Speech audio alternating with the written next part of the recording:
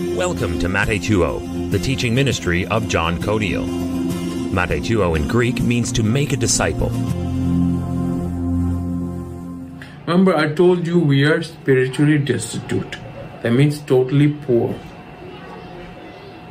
In our spirit, yes? In our soul.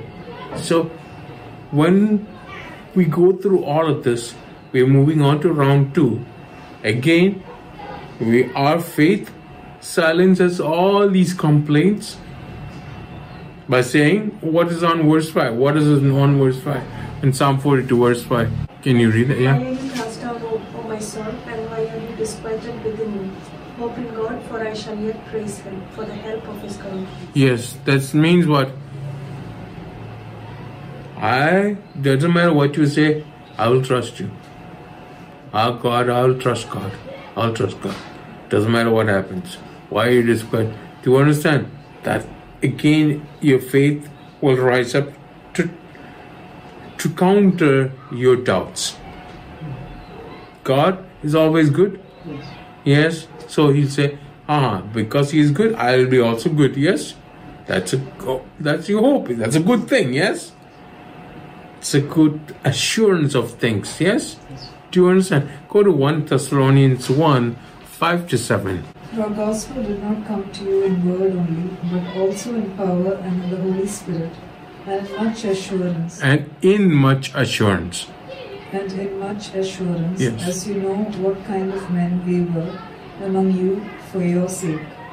And you became followers of us and of the Lord, having received the word in much affliction with joy of the Holy Spirit, so that you become examples to all in Macedonia and Achaia who believe. Yes, so you became examples, yes? So the gospel came with what? Assurance.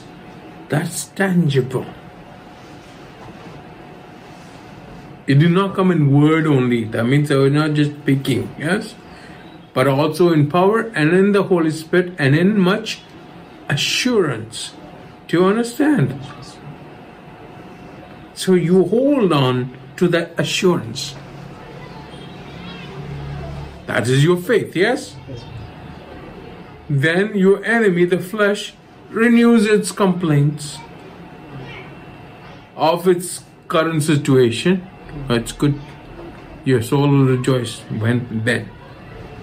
But now, you're in a bad state. Then you can rejoice. But now, you're in a bad state. That's what flesh will say, yes? Read verse 6 if you're there in Psalm 42, 6 and 7. O my God, my soul is cast down within me.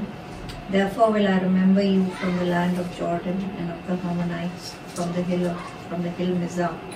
Deep calls to deep at the noise of your water spouts. All your waves and your billows are gone over me. Yes, so you complained to God about your soul that is cast down. You just spoke to your soul saying, why are you cast down? I'll praise Him. Now you complain to God, yes? And not only are you complaining to God, you're blaming God for your soul being cast down. What does it say in verse 7? Deep calls unto deep at the noise of your waterfalls. Yes?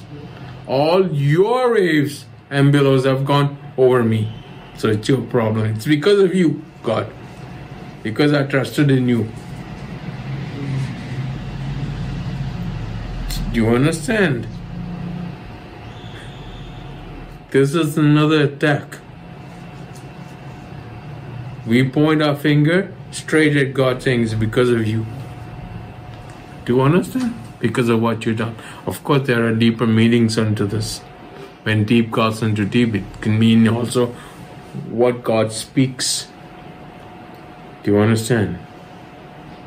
But what I'm trying to say is that this assurance is not an illusion that can be discarded when you think God sent those waves of sorrow to overwhelm you. What you need to do is hang in there. Know that you are not alone. That is when the community as a church comes together to increase your faith, and the Word of God increases your faith. When you don't have that, you will suffer from depression or manic depression, even suicide. It is the most common thing, even among people who hold on to the Word, because they don't realize the fight that they have of faith. Fight the good fight of what? Faith. Do you understand? Understand that there is an enemy. Your flesh nature is our enemy. So we need to renew our mind daily. That is stage one. And then we need to sharpen our axe. Why do we need to renew our mind? So that all the negativity is removed. Why do you need to sharpen our axe? So that the work is easy. The Lord Jesus said, my yoke is easy and my burden is easy and my yoke is light. If you don't sharpen your axe, it's not going to be easy. Do you understand?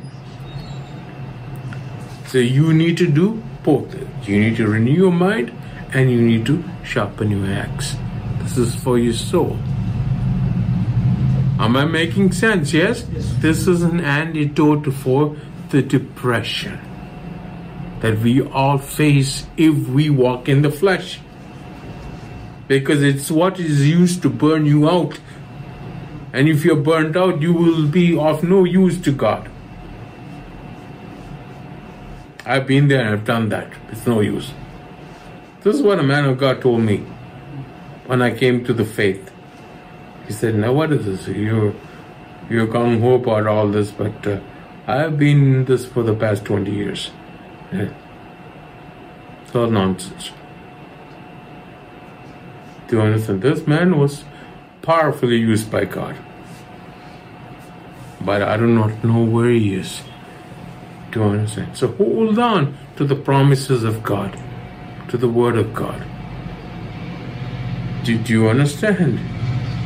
It doesn't matter what your reputation is, what it is, all this can change, but hold on to the Word. God doesn't change. He'll come through. And He has come through for us thus far, yes? Go to 1 Samuel 7:12. Then Samuel took a stone and set it up between Mizpah and Shen, and called its name Ebenezer, saying, thus far the Lord has helped us. Yes. Why did he have to set up a stone? The stone served as a reminder. What does it remind him of? Or the people? Thus far the Lord has helped us. So I set a reminder. I used to set a reminder every 3 hours on my phone. What did this reminder tell me? Thus far the Lord has helped us. Helped me. So at 6 o'clock, I'm thankful and grateful for the good night's sleep. 9 o'clock, from 6 to 9, whatever happened. Then at 12 o'clock, then at 3 o'clock, then at 6 o'clock, then at 9 o'clock. And if I'm awake, then at 12 o'clock. But develop that habit of gratefulness. Thus far, the Lord has helped us. Not only will it cure depression, it will bring an awareness of God into your life.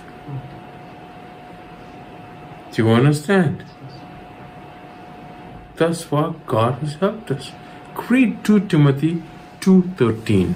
If we are faithless, He remains faithful. He cannot deny Himself.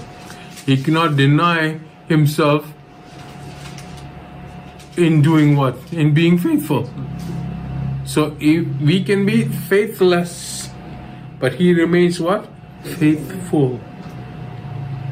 He comes through for us. Hold on. Do you understand? You might fail, you might fall down, but He'll come through. But hold on. Don't point your finger at Him and walk away.